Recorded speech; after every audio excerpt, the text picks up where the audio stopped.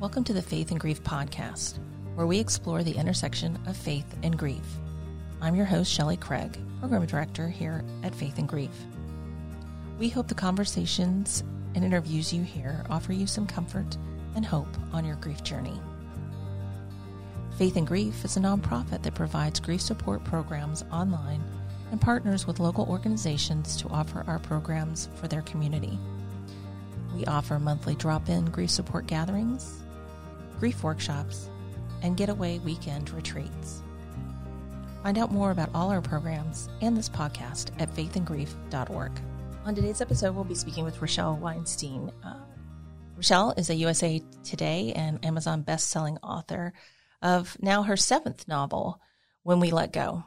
And each of her books deals with loss, with how coming together, finding connection with other people can support us as we work through our loss, our grief, and trauma. Rochelle had a very successful career as an entertainment marketing professional and then started writing in between running kids to sports activities, and took that and found her voice. And we look forward to hearing about this novel about two women, a young teenage girl and her almost stepmom, who come together in their pain and find their own voice. Welcome to the podcast. I've tried to, with our book recommendations, sort of not always come from the space of grief experts, right, but come from both fiction and memoir to help people in their grief process. Right, because there's really no expert. We're all just paddling along. And Exactly. And that's, I think that's one message that we send often is that you're an expert and a novice in your grief. And every one of them's different. And we all grieve differently. Yeah. But I loved that the kind of extra storyline, kind of the mother-daughter relationship between Avery and Elle. And I thought it was an interesting way to come at that conversation and that relationship with a non-traditional relationship, really. Not a, not even the stepmom, not even. And right. I think there's actually a lot of people in that situation where they come and they may not have that official legal title, but they end up walking with someone in their grief unexpectedly. But don't you think that connects? That's what connected people. Like, I think that's what initially attracts people. They see something. They see themselves. Yeah. Well, good. Well, I usually do the intros and all that stuff afterwards because I just read off your awesome website and go from there, and it works out great. No worries.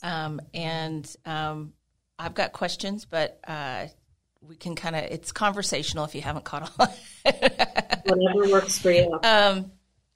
Welcome to the podcast, Rochelle. We're so glad you're here. We're excited about this new book that launched this summer, When We Let Go. And I'll let you know we're going to pick this as one of our fall book reads because even though to me it was a good summer read, I'll have to say, but summer's gotten by way too fast. Yes, it has. But I know a little bit about your background coming from the entertainment marketing world, and then finding your voice as a writer, both as a self-published author and a published author, and both are, to me, honestly, the same.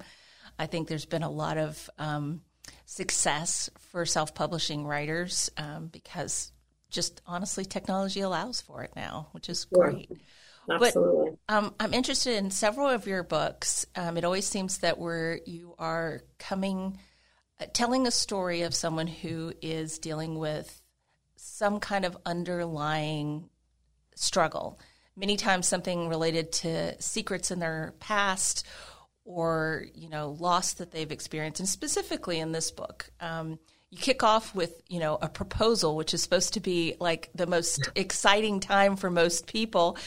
And the main character, Avery, and I won't give away too much, but she comes at it from her perspective of what's going on. And immediately, I love how you took the character, and I could relate to it, where she's thinking about all the worst case scenarios and how can I do this without crushing this person in front of me.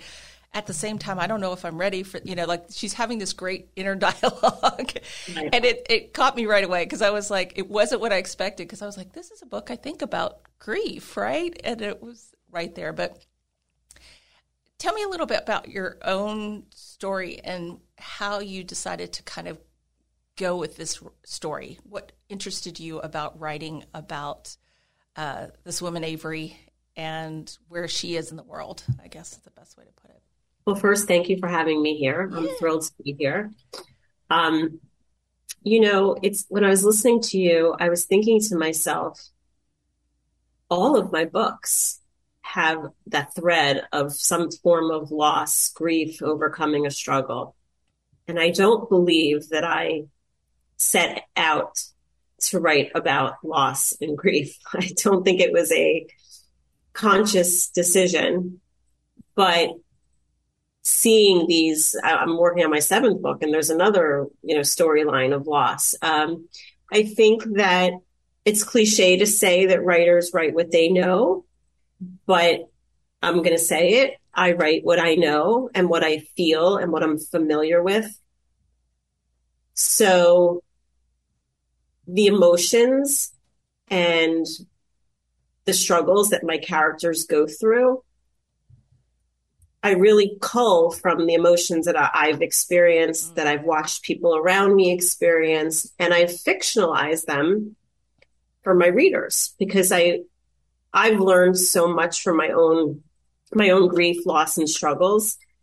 And I just feel that through my books, I want to entertain, but I also want so much to teach. My mom was a teacher. Yeah. I want to teach. I want to impart the lessons I learned. It's Save Yourself Therapy. Read a Rochelle Weinstein book. So I think that was just the impetus behind all of these books. This one in particular, this book really started out as a just putting my feet in the ground. Like, it was set upon place. I knew I wanted to write something in Vizcaya. I knew I wanted to write something in the North Carolina mountains, which are very near to my heart. Me as well. And we'll have a whole discussion about that next. I love that. We are kindreds. I can feel that. So I just, I start with place, and then I go to feeling, and it always comes back to that feeling. And I did like the complicated relationship. Avery is a woman who has lost she grew up with a father. Her mother wasn't around, and she's dating a man who's widowed. So he has his share of loss, and he has 3 kids, but Avery really butts heads with the daughter, Elle. And I believe these women saw each other's pain through these walls that they had built around each other. And it's, it's basically saying how we find those friends and allies in the most unexpected places.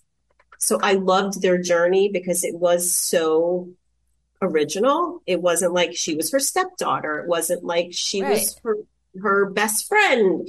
They did not have any connection by blood, by marriage, but their pain really bound them.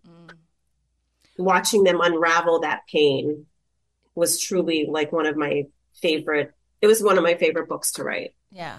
Well, I could tell because it was so enjoyable to read their conversations. And speaking of journey, that was one of the things, even though this is a journey of their relationship and a journey through their grief and some healing that goes on, there's actually a real journey in the story. A real journey. Which I have not made the journey from South Florida to the Blue Ridge Mountains, but I've come the other direction. So I've come from the Northeast down through the Blue Ridge Mountains. And the Blue Ridge Mountains are also a favorite place of mine. Beech Mountain is, when I read that, I was like, oh my goodness, it's like, again, we do have some kismet going on. Because as a young child, we lived outside of Charlotte, and we would go to Beech Mountain as just sort of that weekend getaway kind of thing, to go do.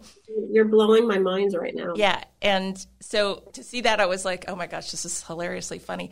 And I was just there a week and a half ago. Well, 2 weeks ago. Yeah, 2 weeks ago. And it was so beautiful and cool and wonderful. And I'd left, 100 plus degrees here in Dallas. So it was so nice. But I loved that you found two people, though they had this loose kind of almost adversarial relationship. I won't try to give out too much, but I mean, Elle's a 15-year-old girl who's lost her mother. She has a lot going on inside. She's pissed. Yeah. And it's okay to be angry, especially you're angry as a young person anyway, because the world is so weird and crazy. And then you add grieving someone you love desperately on top of it. And you're allowed to be angry. And Avery's kind of angry too, but in a different way. Right. She's holding that too. And then they kind of collide literally because they're forced to, because I love, and I'll just preface this by, this is one of the important parts of the book, is a long car ride. Getting in a car and driving with someone for a long time can be helpful many times and not so much. It's interesting. I've always said that some of my most important conversations with my twins when they were growing up were in the car, because, they'd be in the back seat, and you don't have eye contact. So, yes. Which I'm all for eye contact. Don't get me wrong. Right. You're in a restaurant, if you're facing somebody, but they're behind you. So there's no way that you can make eye contact, but it's almost like this safe space in the car where you can just say what you're feeling. And, and I think it makes it a little bit easier when somebody's not looking at you. Yeah. Yeah. So I find car rides can be very therapeutic. Yeah, I agree. I use that same technique with my own kids. Yeah. Because I think just that face-to-face is intimidating. It's daunting. It's daunting. Right. But being in the car, and it does have that sort of odd, false sense of security, I guess, that you're in there and you can little space, and you can ask those bigger questions, I guess, or what beyond what are you thinking today, and be able to get there. So with this book, there is a lot of loss that's experienced by really each of the characters at some different level. You mentioned there is this theme through some of your other books as well, as sort of this loss and connection. So where does that come from? Yeah, where does that come from? But, where does it come from for you, I guess, is the question to ask. So I talk about this all the time. I write about it in my newsletters.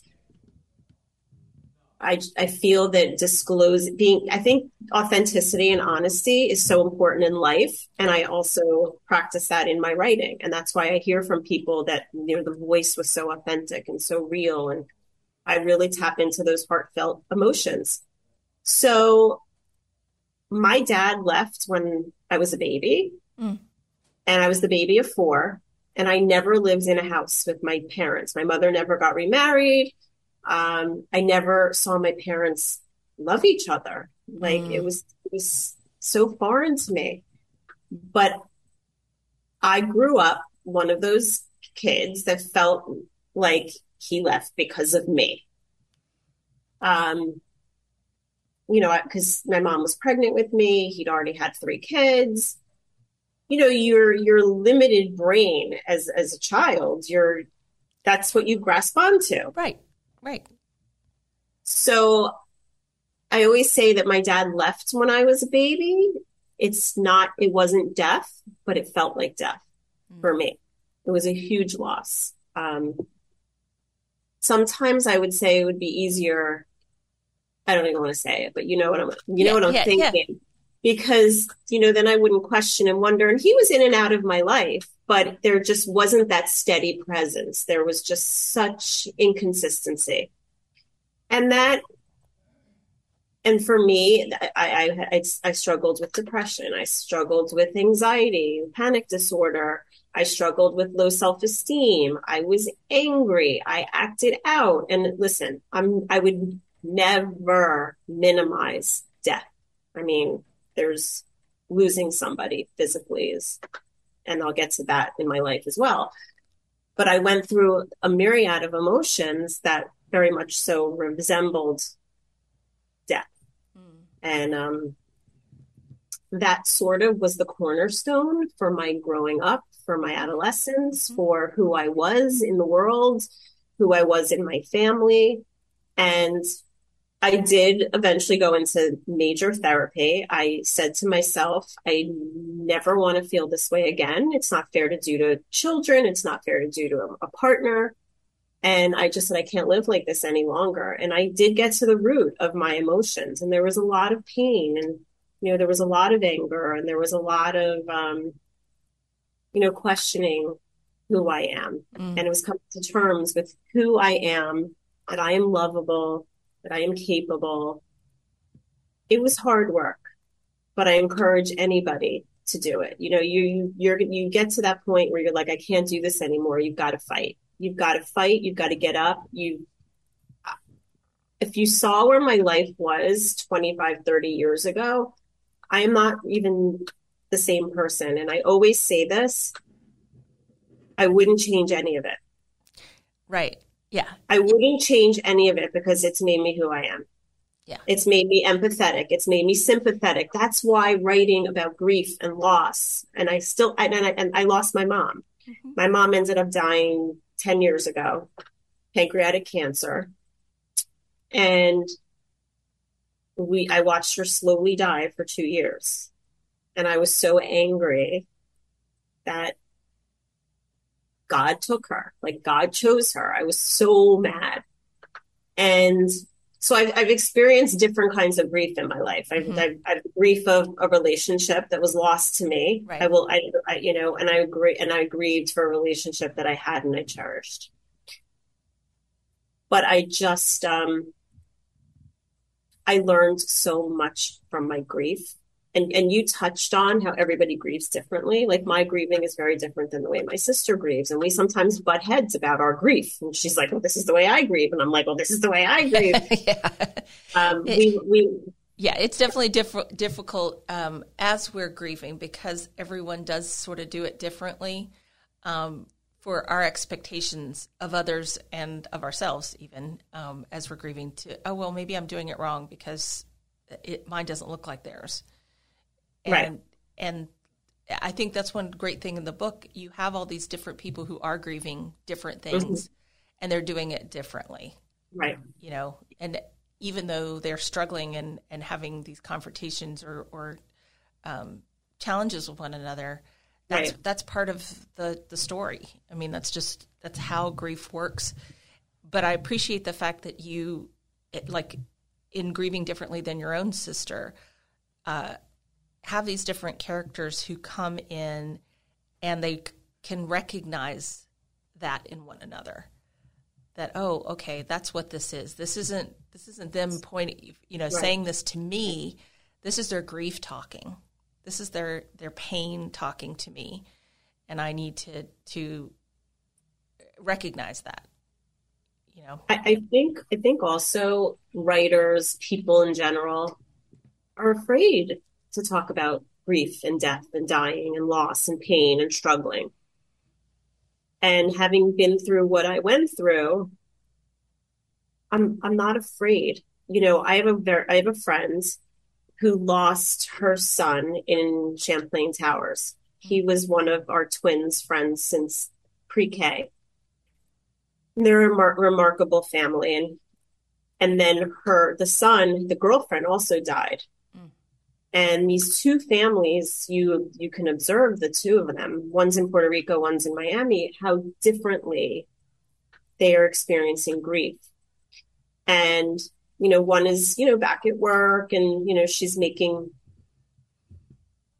as whatever normal means, Right, exactly. The other one's still having a very difficult time. Like, our community of friends, they'll be like, oh, have you touched base with Ronit? Have you spoken to her? And I dream about Elon, her son, and I will text her. Some people are uncomfortable with that type of vulnerability and they're scared they're going to upset somebody. But I think when I'm writing these stories and really getting into people's brains and my own work, I've learned that that's keeping the person alive. Yeah. When they hear from people, like I'm like, Elon was in my dream. He looked so handsome. I don't know what we were talking about. She thanks me and she's like, thank you for keeping him alive. And I think I understand death being an uncomfortable subject, but it shouldn't have to be.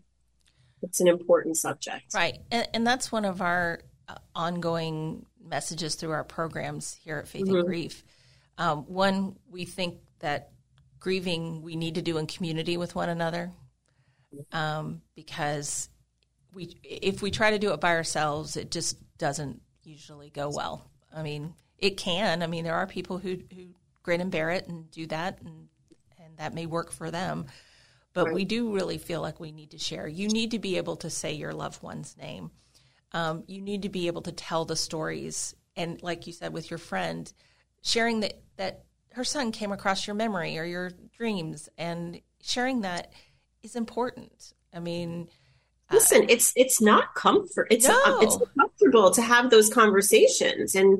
But I mean, I told you, like, I learned to have that empathy and sympathy for others based on my own experiences. I mean, yeah. I'm not comparing them by any stretch, but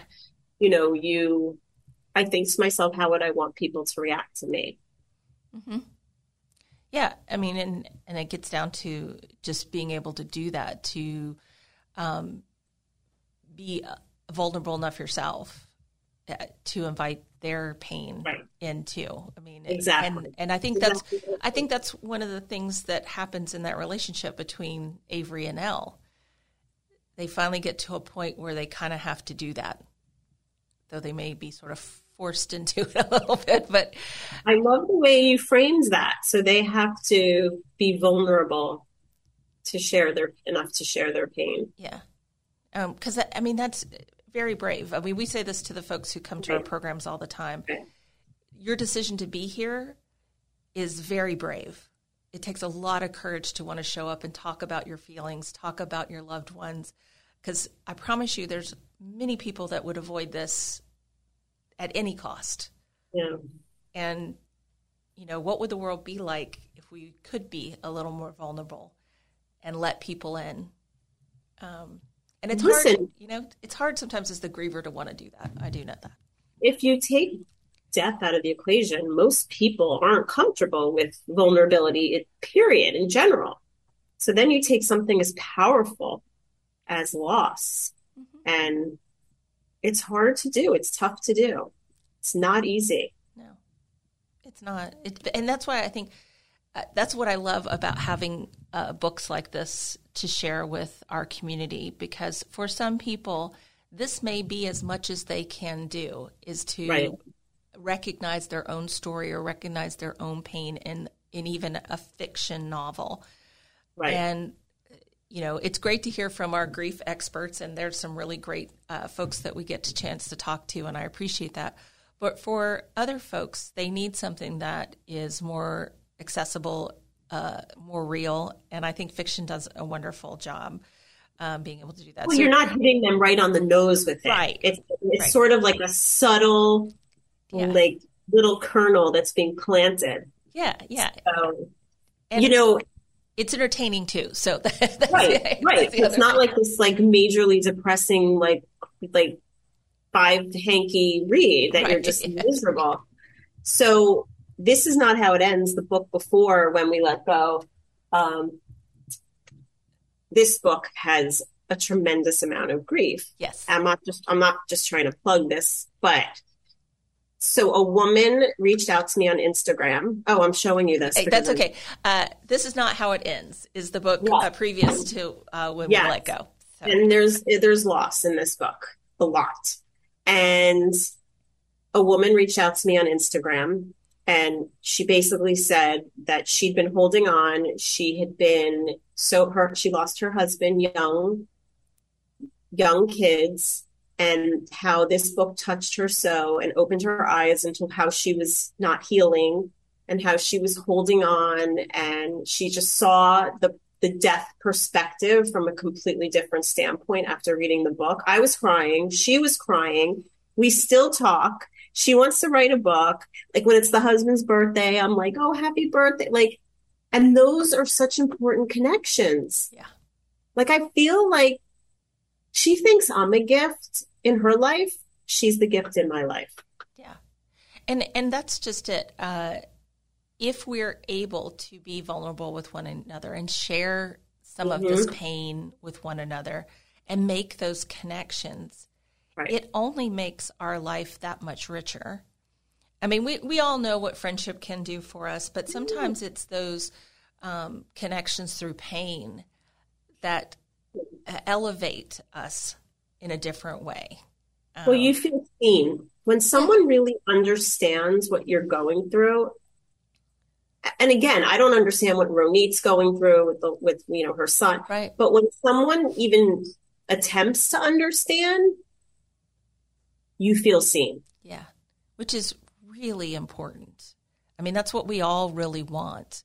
And especially, even though it feels so disconnected at the time, but especially when we're suffering, especially when we're going through some of the most difficult times of our lives. I tell folks in our workshop, I call the folks who show up the muckers, because I'm a horse girl, and when you have to clean out the stall so the horse doesn't get poop everywhere, you didn't know your conversation was going to go to poop today. You have to literally clean out the stall so the horse doesn't get sick and all. This is where we differ. Okay, this is our differing thing. Yeah, it's like the last thing most people want to do, but there are people who will show up and help you and help scrape out the crap, and those people are really important. Those are angels on earth. They are. They totally are, and we have to recognize that. Well, talking of our connection, so how did Beech Mountain get into the novel? Because it's a special place to me, and it sounds like it is to you. So my mom used to be head of the Girls Hill at a camp in Hendersonville, North Carolina, which isn't far. Yep. So starting from the age of 4, we were in the station wagon driving up to the mountains, and we'd spend our summers in Hendersonville. There's a smell. I don't know if it's Fraser fir. I don't know what it is. It is a distinct smell of my childhood. Yep. And it just evokes the most beautiful memories. So I would say I went to the camp there till probably middle school, high school. And then my husband and I eventually got married. And then we used to take the kids up to the mountains, and we would go to Blowing Rock, and we'd go to Boone, and we'd go to, Anyway, we had friends with a house in Beech Mountain. So we went to visit them, and that was it. We were just like, we're done. We love it. And we would rent a house there every summer, just for a couple weeks. And now we have a little cabin in the mountains there. That's awesome. So we've owned for about 11 years, and it's just, it is the most cathartic place. It's beautiful. It is healing. You can't help but feel you are one with Earth. Yeah. Like, I know that sounds so hokey and wotnot. And I'm with you. I'm a Miami City girl and all that stuff. But when I am there, I think I was a mountain girl in another life. I'm just so happy there. I'm at peace. Yeah, I totally agree. There is a smell there, the Blue Ridge Mountains, that I mean, I've lived all over the country, and it's still one of my most favorite places. And it does feel, I think because it's so dense, like the forests and everything, you can feel very quick to get out of civilization. And it's just beautiful. And I think it's a very sacred place. It's just, it's one of those thin places where you're more connected to your spiritual life, your spiritual world. So I think it's cool. So yeah. Because there's no clutter, there's just no clutter crowding your brain when you're there. Yeah. So it's good. Well, I was so glad to see that added to this novel, because and especially kind of coming from South Florida, where, you know, completely different environment. You know, you're going from, we were talking earlier about humidity, and you're going from this heavy duty stuff to a place that's like you said, cathartic. It's cleansing. There's something, and I know for some people the beach does that, and I totally get that too. Because but to me, I think I too was a mountain person. I don't know. It feels better. Well, these two characters of Avery and Elle, to me, they're very different, but they're also very similar. Elle's sort of this, you know, like I said, teenager firecracker person who you know, she's got a reason to have a chip on her shoulder, but she's, you know, ready. She's ready for a fight. You know, like she's got the comeback. And then Avery is in her head all the time. Of course, once you read the novel, you'll know why. But some of the other characters, like Jude, where did Jude come from? Well, first of all, this is a fun tip. Jude is named after the character in A Little Life. I don't know if you read that book, but it is one of the most depressing books. I've never cried harder in the ending of a book than A Little Life. So the similarity ends right there. It's just the name. But it's interesting, you know, you got me thinking. Now I chose this character, and he had all this loss. But Jude's character, you know, it's funny. Jude, Marty, Philip, a lot of my characters for all of my books are very much, I don't want to say because he's over there listening, they're very similar to my husband. Like these really good men. And yes, I mean, Jude lost his wife, so, you know, he doesn't, you know, he had a major struggle, but just men who love unselfishly. Yeah. And the women around them are all, wow, they're all Rochelle. They're all hurting. They're all struggling, and they're all unable to see their potential and the love that they can give because they're hampered by some loss. So there's a lot of that. Yeah.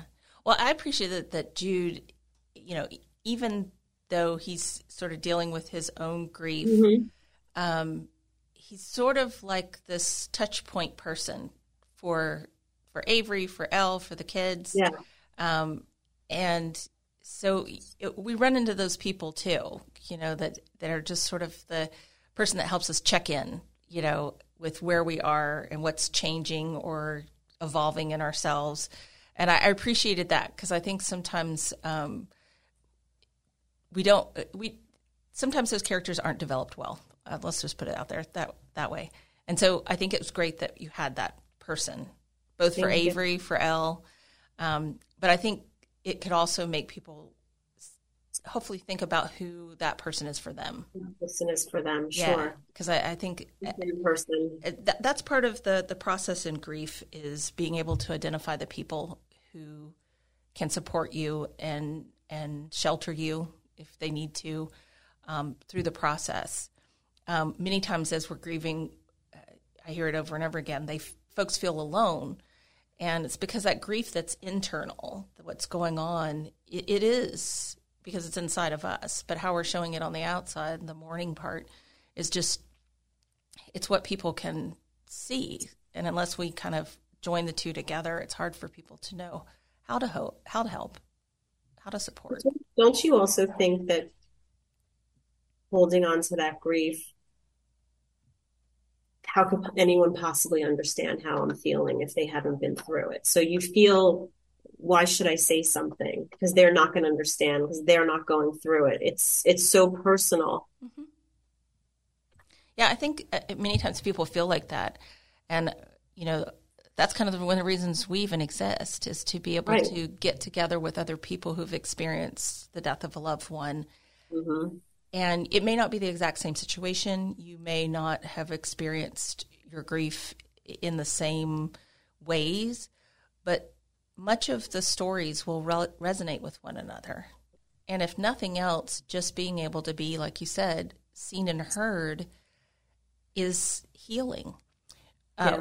We also don't promise that you will ever be healed of your grief. It just changes. Yes. And so it's something that will be with you at some level.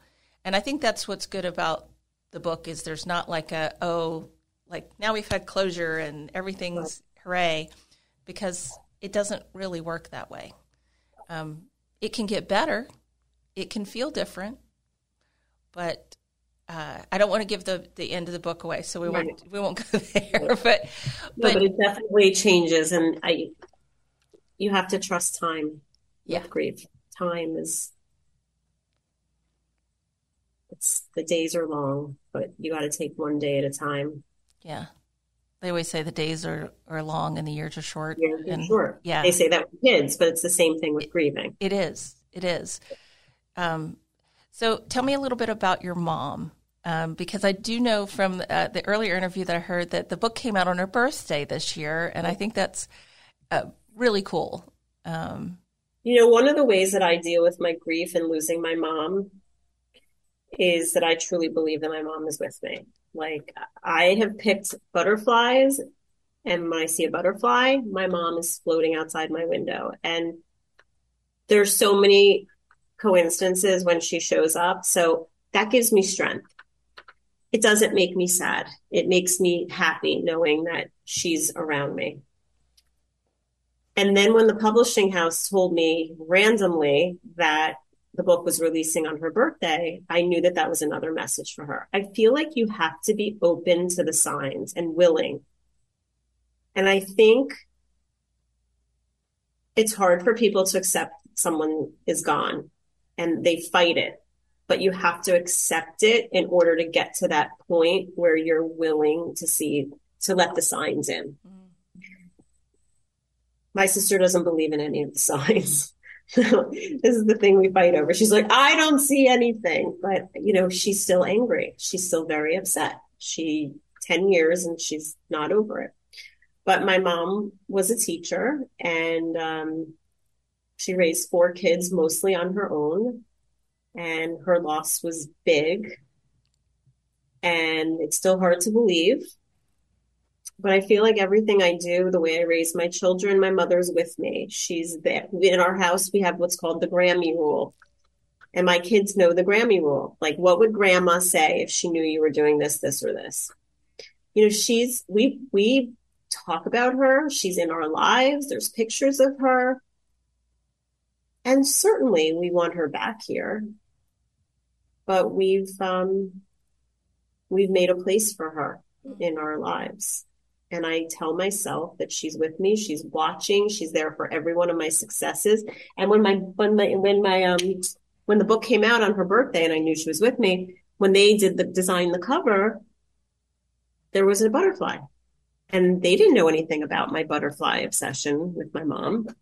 So I take these things and I hold on to them. They're sacred and they're meaningful, and they give me strength and they give me courage. Yeah. Well, thank you for sharing that about her. And what was your mom's name? Ruth. Ruth. I love Ruth. That's a great name. Well, Rochelle, thank you so much for sharing this book, sharing these characters and your creativity and your gift for writing with everyone. And folks can go to your website and find out more about the book, but also your other books. They can find the book pretty much everywhere. And we'll have that on our website as well at faithandgrief.org. So folks can learn more about you and learn more about this great story about loss and healing. It's called Hope and Healing. Letting in, letting go, hope and healing. And a difficult subject, but you've made it an enjoyable conversation. Well, good. Thanks for joining us here on the Faith and Grief podcast. Your support makes this service available to all who are grieving. If you'd like to support the Faith and Grief podcast, go to faithandgrief.org/give and offer a donation for our next episode.